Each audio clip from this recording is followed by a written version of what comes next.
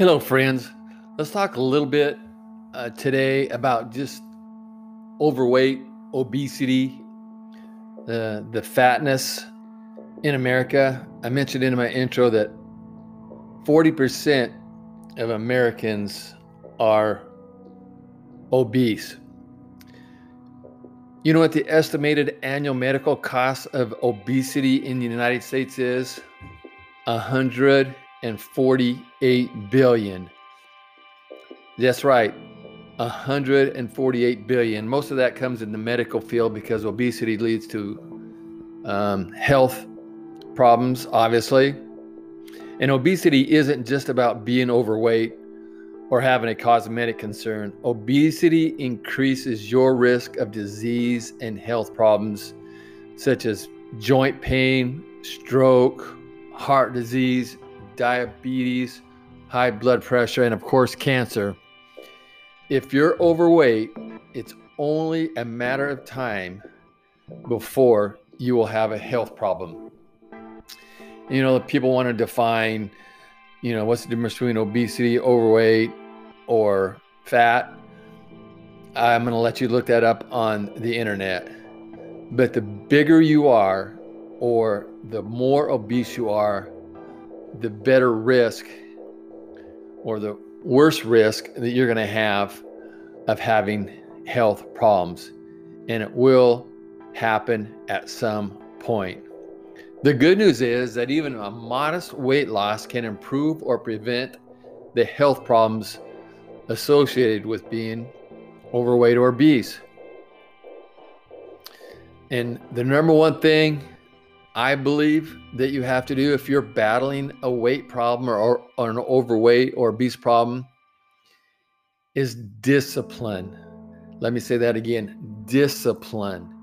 You have to learn to be disciplined and manage your mind. Yes, I said that, manage your mind. Of course, taking the right supplements, increased physical activity, and behavioral changes can help you lose weight. But that's going to come with what I just said in that one word, discipline. You have to be disciplined to doing that, eating right, taking supplements, doing your exercise, and of course, managing your mind and your behavior. And I've never been a big fan of get quick ways that are advertised to lose weight. And don't beat yourself up. If you're overweight, don't beat yourself up. It's going to take time. You didn't get overweight overnight, and you're not going to lose the weight overnight either.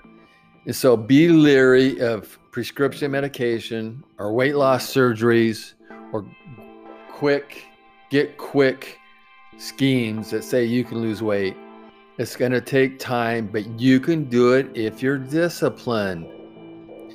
And there's a lot of different reasons why people can lose weight there's several besides just overeating. There's a hormonal influence in your body, especially for women. And I'm going to have my wife on later to talk about that. Not in this session, but in the sessions down the road. And simply, you get overweight or obese when you take in more calories than your body burns. It's as simple as that. I'm going to say that one more time. It's as simple as this. When you take in more calories than your body can burn, then you will start to get heavy. Your body stores these excess calories as fat. And obesity or being overweight usually results from a combination of causes and contributing factors. And here they are. And I'm not going to spend a lot of time on them. Inactivity. Basically, when you're not active and you sit more than you stand or walk or run, or when you don't burn calories that you eat because you're inactive or other reasons, you're going to gain weight. An unhealthy diet and eating habits. We're going to talk about that later. Lack of sleep. Lack of sleep can be a big one. And there's certain medications, if you're on medications, there's certain medications that have these signs or can lead to these things. They're antidepressants, anti-seizure medications, they're diabetes medications, there's antipsychotic medications. All these things have side effects, and some of those side effects can lead to weight gain. And sometimes there's injuries that happen to you. You break a leg. For some reason, you can't walk. It's easier to sit. You may be handicapped for some reason, and you can't, and you're confined to a wheelchair. But obesity can sometimes be traced to the lack of that inactivity from an injury or some kind of handicap that you may have that leads you to have more of a sedentary life, whether it's temporary or permanent. Such things as arthritis can also be a hindrance to you. And one that we're going to talk about later too is a low thyroid. I'll use me for an example. I've never been overweight. In fact, I weigh basically 5 more pounds than I did when I graduated from high school. So I'm 6'2". I weigh 195. I'm very healthy. I do a lot of exercise though, and the other things that you need to do. And I'm med free. So I just want to set that out there. At my age, I'm med free, and I'm going to stay med free for my whole life, just because I know what it takes to do there. But I'm also a big believer in herbs and other things as well, and we're going to get to that down the road. But I did have a problem with a health issue about 10 years ago, and it was my thyroid slowed down. And I did put on 10 pounds. And it's like, wow, I put on 10 pounds. I got real tired, and my scalp got really flaky. And those are all signs of a low thyroid. Well, I did go in and get on some medication for that, and it was Armour.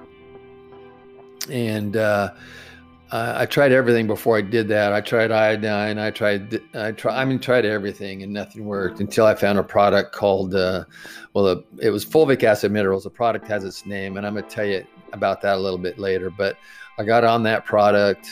I'll just tell you now, it's fulvic acid minerals, and I really love that product still on. I'll be on it the rest of my life.